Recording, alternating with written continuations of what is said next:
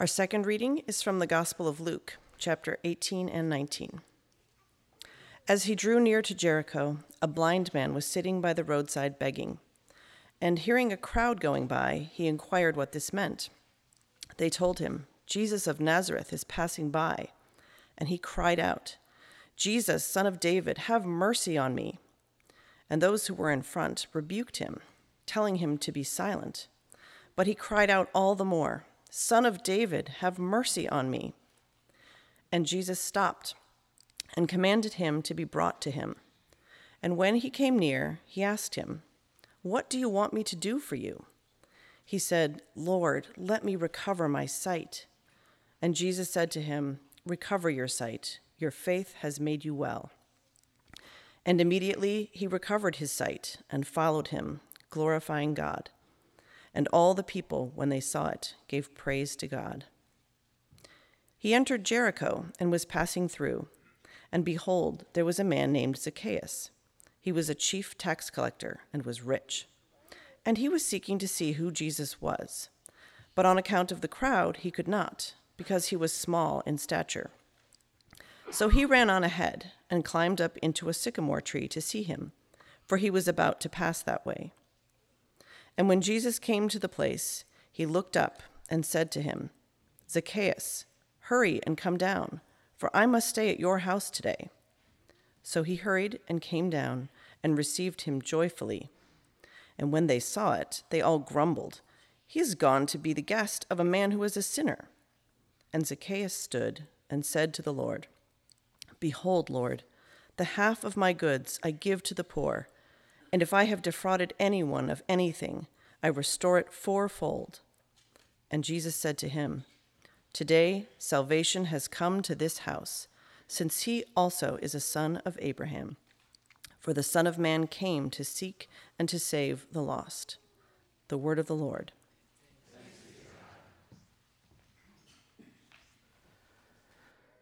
If I had started Christ Church Vienna 20 years ago when I was early on in my pastoral work, the focus of Christ Church Vienna would be on correct doctrine and church discipline. My goal back then as a pastor was to wake sleeping Christians and to weed out weak Christians. A full third of you would never have made the cut. But we started Christ Church Vienna 6 years ago, and something changed between then and the other then. And a lot of it is seen in some of the focus that we have as a church that is actually part of my own vision. One of those is to be externally focused, a church that is more concerned about those outside of the church than those inside the church. And I saw within me a change that happened over the course of time, where I grew in compassion and patience for people who were all over the map spiritually. What changed? One of the first things that changed about 15 years ago is I started spending actual time with and became friends with actual people who don't church. There are people who don't do this. And when you get to know them, it's surprising what they don't care about. And it's surprising what they do. And I found that the matters that mattered to me began to change. Things like theological disputes became less important, and the gospel and its implications on our lives, and what Jesus had to say about real life issues became more important. The gospel itself over the course of time became more important as I understood the gospel and its implications in my life more and more, going back to the cross, the very simple, basic message, but applying it further and further into my life. It actually caused me to be more humble and filled with grace, less superior. And the third thing was more recent, really 10 years ago. I'd been a Christian since I was 5, but it was rediscovering Jesus. Books that I started reading, sermons I was listening to, and even just looking at the gospel. I sat in the Gospel of Luke that we've been looking at for over a year on my own. And I began to have a renewed vision of who God is. You know, a lot of people talk about wanting to know God, whether they're Christians or not. And it's a challenge. Who is he? What's he like? How does he deal with me? What the Bible says, what Christianity says is, if you want to know God, you need to know, to see, and to experience Jesus. And that's why we started this series in the Gospel of Luke back in September, and we're sitting in it. We even encourage some different books. We have a whole reading plan out there. Is we want us to be the kind of people who are seeing Jesus constantly. Some of the best ways to do that are in stories like the one that we had read out of Luke today. Luke 18 into 19 are two parallel stories that are part of this grand narrative that Luke's telling as Jesus is on his way to Jerusalem. So let's dig into it and see if we can see Jesus this morning, maybe slightly differently, if not reaffirming who he is. So the story begins in chapter 18, verse 35, as Jesus is approaching Jericho. Jesus is approaching Jericho, and there are crowds around him. Now, in the Middle East, even today, but especially in the ancient Middle East, it was normal to greet and to walk with a guest if they were a dignitary as they were entering your city. So it was even recorded that in the early 60s, one village went 10 miles outside of the city in order to walk with and to kind of walk alongside and escort the president of Egypt. So the crowds go out because they hear Jesus is coming. And he's become quite the celebrity by this time. And they're hoping, he's going to spend some time with us. But as the crowds and Jesus are walking towards Jericho, there's a blind man on the side of the road. We see this starting in verse 36. And he asks what's going on, and they say, Jesus of Nazareth is coming by. And I think the first thing that we're probably supposed to do is to stop and say, okay, so what's that guy's life like? And it's hard to be with disability at any point in the world, but to be blind in the ancient world was significantly disabling. On one level, you see where he lives or spends most of his time outside of the city. He was somebody who was pushed out. Part of it was economic reasons, but also he was not one of them fully. Somebody who was blind in that day and age was, by Jewish ceremonial law, unclean, not able to participate fully in the religious traditions of the day, in a culture that was incredibly religiously rich, where everything was focused on temple and worship. He is unclean and outside. And his life was a constant struggle, living completely dependent on the alms of people passing by and others who would take care of him. That's who we're dealing with. He cries out to Jesus, "Son of David, have mercy on me." Now, he has insight here. This is actually a unique phrase, a title for Jesus that most people don't use. Son of David is indicative of him being the Messiah. So here's this blind man on the side of the road, a beggar. He probably has never traveled anywhere outside of his own village other than to the outside walls. And he's heard about Jesus and is able to take it a step further and say, Son of David. Jesus, I believe you are Son of David. And by saying that, he is attributing the messiahship to Jesus and probably all the hopes that went with that. The Old Testament recorded the hope that one day God would bring a king like David who would reign over his people, and he would bring God's kingdom. In the process of bringing God's kingdom, the poor would have the good news preached to them, and the prisoner would be set free, and the blind would see when the Son of David comes. So he's there on the side of the road, Son of David. Son of David, have mercy on me. Bring your kingdom in my life. The crowd say, be quiet. They rebuke him, be silent. They're actually saying, shut up. It's a very blatant phrasing in the Greek. You are a nobody? Quiet down. Jesus is a man of business. He's got important things, and whatever you're about is not what he's about. Just quiet down. You're embarrassing our village. But Jesus stops. What do you want? What do you want, he says in verse 41. You know, Jesus, by this time, it's very clear that he's on his way to Jerusalem. And he has already told the disciples numerous times, I am going to Jerusalem in order to be handed over to the authorities. They will accuse me. I will be crucified. And on the third day, I will rise again. He is heading towards Jerusalem with such focus that this is all that's on his mind. Now, I don't know about you guys, but I have a tendency to have something on my mind and forget about everyone else. So I've actually been told I need to be careful of this on Sunday mornings before church when I'm preaching, because I will walk straight past people as if they don't exist. Later on, if somebody said, "Why didn't you stop and say hi to me?" I might say, "I had no idea you were there." And it's not because I dislike you. It's because my head is somewhere else. I do that walking into my house. My wife has told me that when her friends are sitting there and she's there with them, I'm supposed to say hi to them. I was thinking about something else. I'm trying better at this, and this is with silly things, the sort of small things that are on my mind. Jesus has a cross on his mind, but he stops. Oh, this guy's important.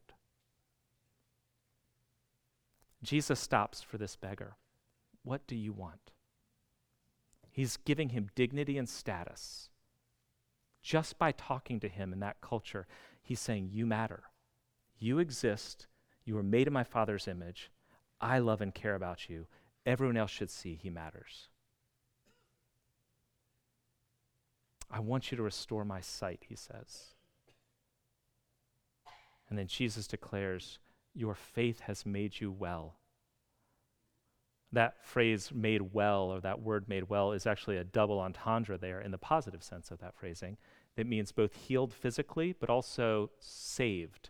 It's the word sozo from which we get salvation. Your faith has healed you physically and spiritually. He glorifies God and begins to follow Jesus, and then the crowd, seeing what has happened, begin to praise God. Jesus has just done three things for this man very quickly. He has restored him physically and spiritually and also socially, because he is now being returned to his community as somebody who is clean and able to participate fully in the life of the community. He doesn't stop there, though. Jesus continues on into Jericho with this crowd all around him.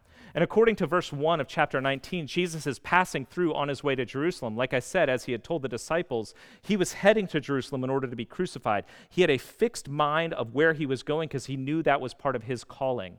So he's heading to Jerusalem, and probably the people of Jericho are a little bit sad. They want him to stop and stay with them. They want to be able to host him. But he's heading on through. And then we get in verse 2 that there was a tax collector named Zacchaeus. He was the chief tax collector. And again, we need to stop there. You guys, if you've been in churches, have heard stories about this, but if not, let me just give you a little bit of insight. A tax collector in that day and age was a collaborator with the Romans. It was like being a collaborator in Nazi-occupied France. You became a hated entity. You were rejecting your people, and for the Jewish people, it meant you were rejecting God. He was a collaborator with the Romans who was entrusted to raise money and pass it on to Rome. So under the authority of the Roman sword, he was told to collect a certain amount of money. Now, it might be something like this. You're in the city of Jericho. You are responsible for collecting $1 million and sending it onto Rome. And so he has a couple of underling tax collectors, and they're collecting money, but the people of Jericho have no idea how much money is supposed to be sent back to Rome. So he could go around saying, yep, you guys owe $3 million, even though he only has to send $1 million back. Extortion, bribes, thievery, at the expense of his own people, making himself rich and the Romans rich. He was hated, as any tax collector would have been in that culture. Later rabbinic writings said it was even allowable according to the law, which said do not lie, but for a tax collector, you were allowed to lie to them. He probably had spent decades with every person avoiding him, despising him, hating him. He has access to power, and because of his wealth, he has everything he needs. And yet, something is missing, and he knows it. In verse 3, we read that he was seeking to see who Jesus was, but he was small in stature. And the crowds want nothing to do with letting him anywhere near Jesus. They're not going to move away to let him come through. So then he does something absurd. He runs ahead climbs a tree in order to see Jesus. Now, in today's day and age, patriarchs, rich men, men of stature, do not run or climb trees. In that ancient world, which was an honor and shame culture, the idea of some head of household, some wealthy man, some man of stature running was absurd, and climbing trees was never heard of. Just to give you a little insight, that same missionary and New Testament scholar, Kenneth Bailey, who writes about all this stuff in some of his commentaries, said that when he was working in Egypt in the 1960s, the story got around that the then ambassador to Egypt, John Bedeau, had climbed trees in his back garden of the embassy in order to hang lights so that there could be an outdoor garden party. This became so scandalous within all the circles around Egypt that President Nasser of Egypt heard about it, and the next time he met with John Bedeau, he had to ask, is it true? Are the rumors true? Were you actually climbing a tree in the embassy garden? Americans are shameless. But in that culture, it was completely dishonorable and beneath somebody like the ambassador of America to climb a tree. That was 1960.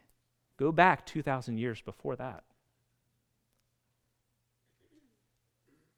Zacchaeus doesn't seem to care.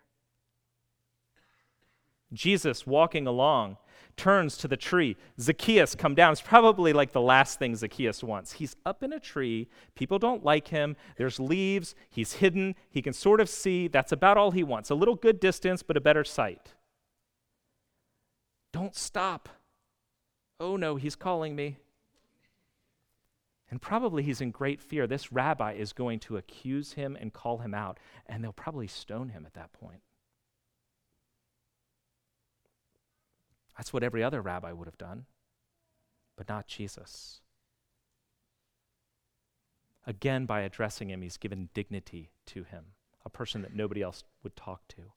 Come down, I must stay at your house today. Jesus had taken the time to stop and speak to the oppressed blind man, and he stops and takes time to speak to the oppressor, the tax collector. Very much like us. In village life, hospitality was an incredibly important thing. When a dignitary came through, somebody of means or stature, the entire village would prepare for this person to come. They would choose the host to celebrate with a banquet. They would decide which guests would be there. And he would stay the night at the most prominent person in town. By hosting a dignitary like a Jesus, whoever hosted him was elevated within the community and brought honor to the entire village by hosting well. The expectation would have been the chief rabbi or somebody like the rich ruler that we talked about last week would have been the host of a Jesus. Think about what Jesus is doing by saying to Zacchaeus, I'm going to stay at your house today. He is elevating Zacchaeus before the entire community. He gets to be my host. He'll receive the honor, and through him, all of you will be blessed and honored. That was the first problem. The second was that Jesus was going to be eating with this guy. Meals in that ancient culture were covenantal. You might as well put a ring on her finger and say, hey, let's get married. By eating with somebody, you were accepting and approving of them. There was deep reciprocity and a deep entwinement that happened with people who ate together. Jesus is staying at Zacchaeus' house and is going to eat with him. No one had ever treated Zacchaeus with such non-reciprocal kindness and generosity. So it's no wonder that the crowds do the thing they do next. They grumbled. He has gone to be the guest of a sinner. Now, that word grumble is a Hebraism. Don't think about it like your kids grumbling. It's not complaining or whining. It's not criticizing. Like, oh, that's not fair. He should have stayed at my house. Grumbling is almost a Hebraism for a formal legal accusation. It's to bring somebody to trial. You see this throughout the Old Testament when it says the people of Israel grumbled against Moses or grumbled against God. In Exodus 17, they're walking along, the people of Israel, and there's no water. They're nearly dying, and so what do? They grumble against Moses and therefore Yahweh God. You brought us out here to kill us. They're accusing Moses and God of murder. But all it says is they grumbled.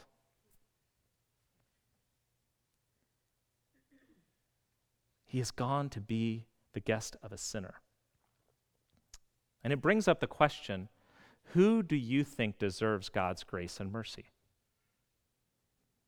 We all have people on different extremes that we feel like probably need to be different people if they're going to receive God's grace and mercy. Who is it for you? Progressive activists or conservative radio hosts? Immigrants or rednecks? Who doesn't really deserve God's grace and mercy? Is it the urban poor or the country club set?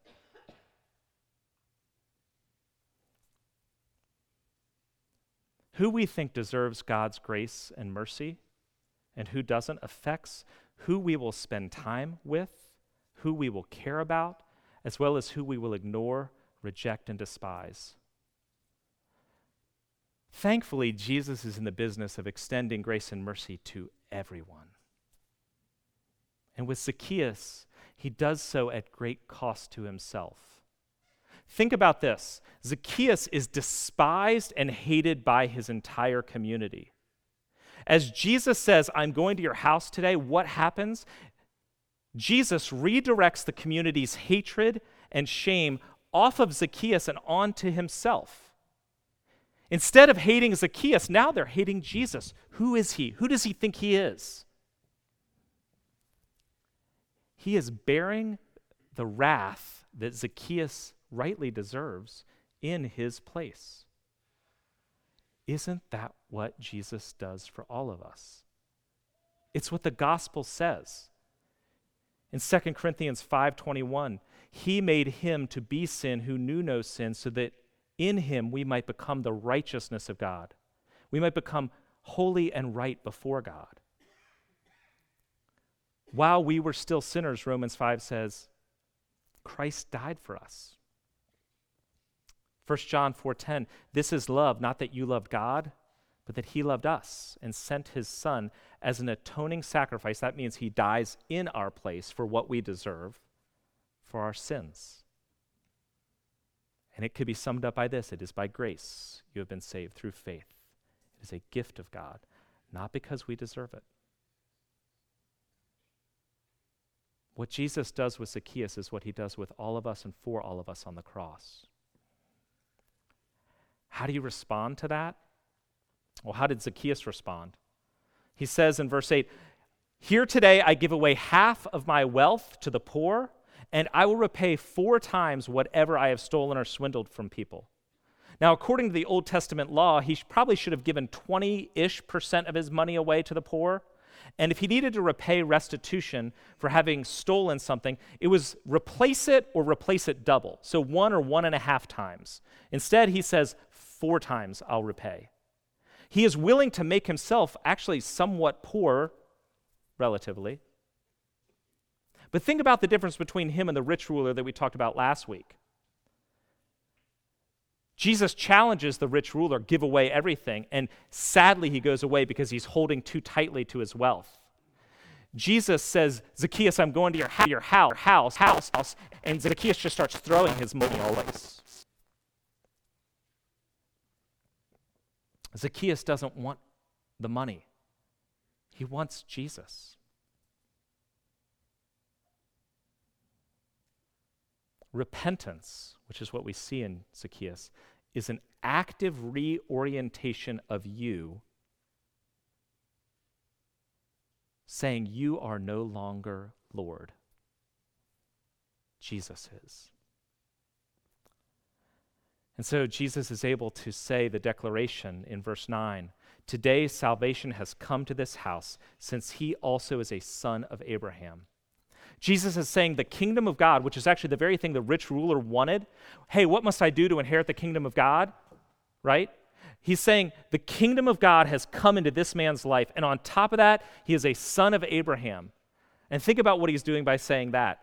Because of his work as a tax collector, the people all around in that community had rejected him. He is no longer part of the covenant. He is not one of us. He is not Israel. He is not one of our people.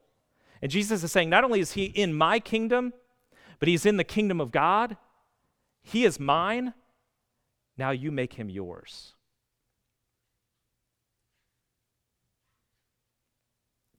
I love the progression of what happens in this story and the ones before it.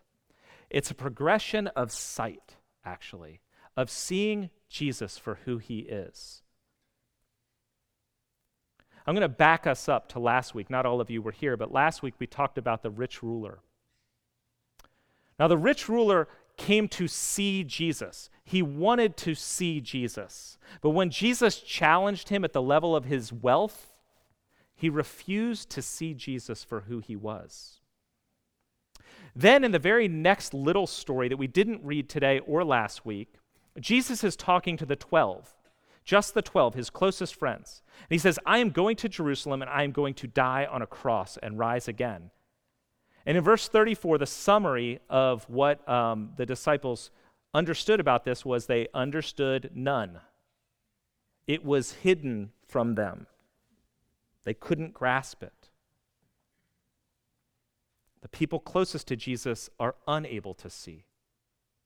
Then the very next story is of a blind man who can't see, but he's sitting there on the side of the road crying out, Son of David. The one who can't see physically is able to see spiritually who Jesus actually is, and so he gains his sight physically because his spiritual insight has already been there. And then we get to the last story of the man farthest from God, an evil tax collector who has rejected God and done all sorts of sinful, bad things. But because he is absolutely desperate to see Jesus and willing to give up everything to see him, he sees. Why is it that the tax collector and the poor, cursed blind man see when the rich ruler, who was actually a very good religious man, and the 12 disciples, the 12 apostles, don't see? I think when it comes to seeing what we see in this passage, or the wider passage that it's a part of, it's not just those who want to see Jesus who see him, because both the rich ruler and Zacchaeus wanted to see him. It's also not proximity to Jesus-y things like showing up at church or being in a small group or going on a missions trip. The 12 did a lot of that sort of thing, and they were constantly unable to see. I think seeing comes in the Gospels for those who are willing to see Jesus as he is and as he reveals himself. Not our assumptions, but a willingness to be challenged and changed by him. If you want to see Jesus, you need to let Jesus affect your view of everything. Your view of others, for instance, which we talked about from a moment ago. Who do you find easy to dislike? Who do you tend to avoid? Who is it least easy to love? Either an actual person in your family or circles, or a type of person, a caricature. When the gospel penetrates because you have seen Jesus, it undoes all coldness and disdain. If you still have coldness or animosity, you probably haven't really seen Jesus. When you see Jesus, it affects your view not only of others, but of the world as a whole. And let's take politics for an example, because that's one way that we have a worldview is our politics, and we are an incredibly divided culture.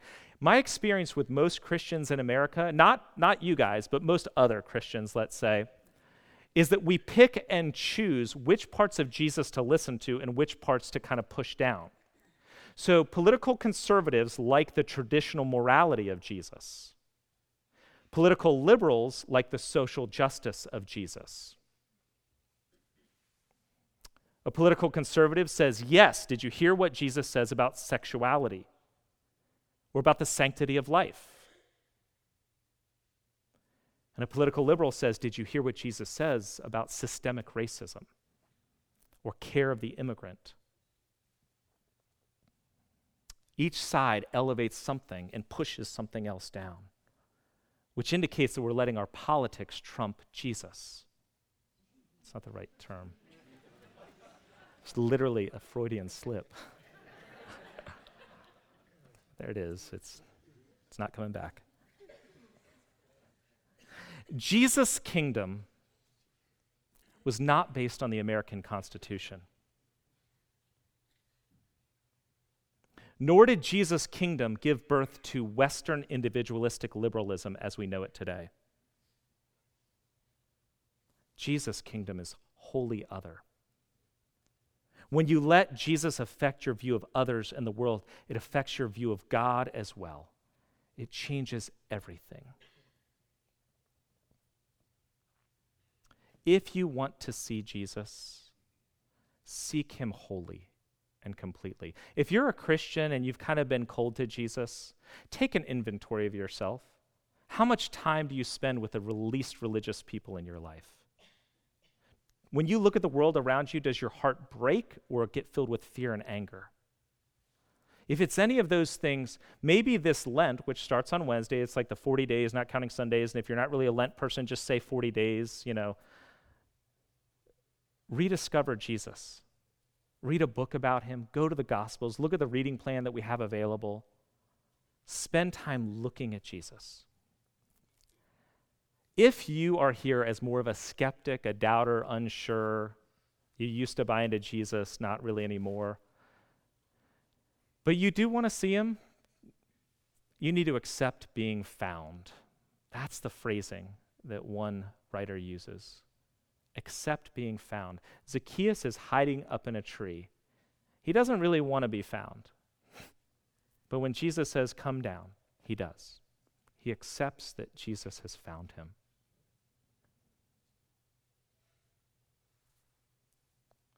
In verse 10, Jesus says, the Son of Man came to seek and save the lost. The greatest thing about the phones today is Google Maps, because as a man, I am never lost. Now, I've never really had issues with am I lost? Can I ask directions? Because I'm never lost.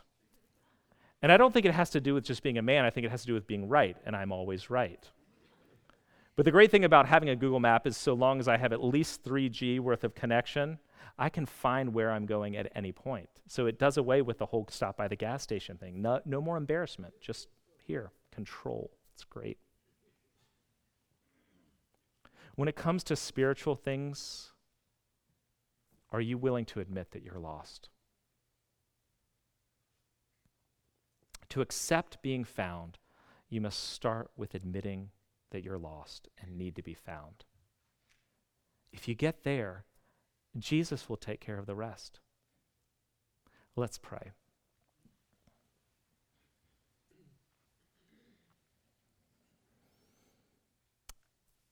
God our Father, give us eyes to see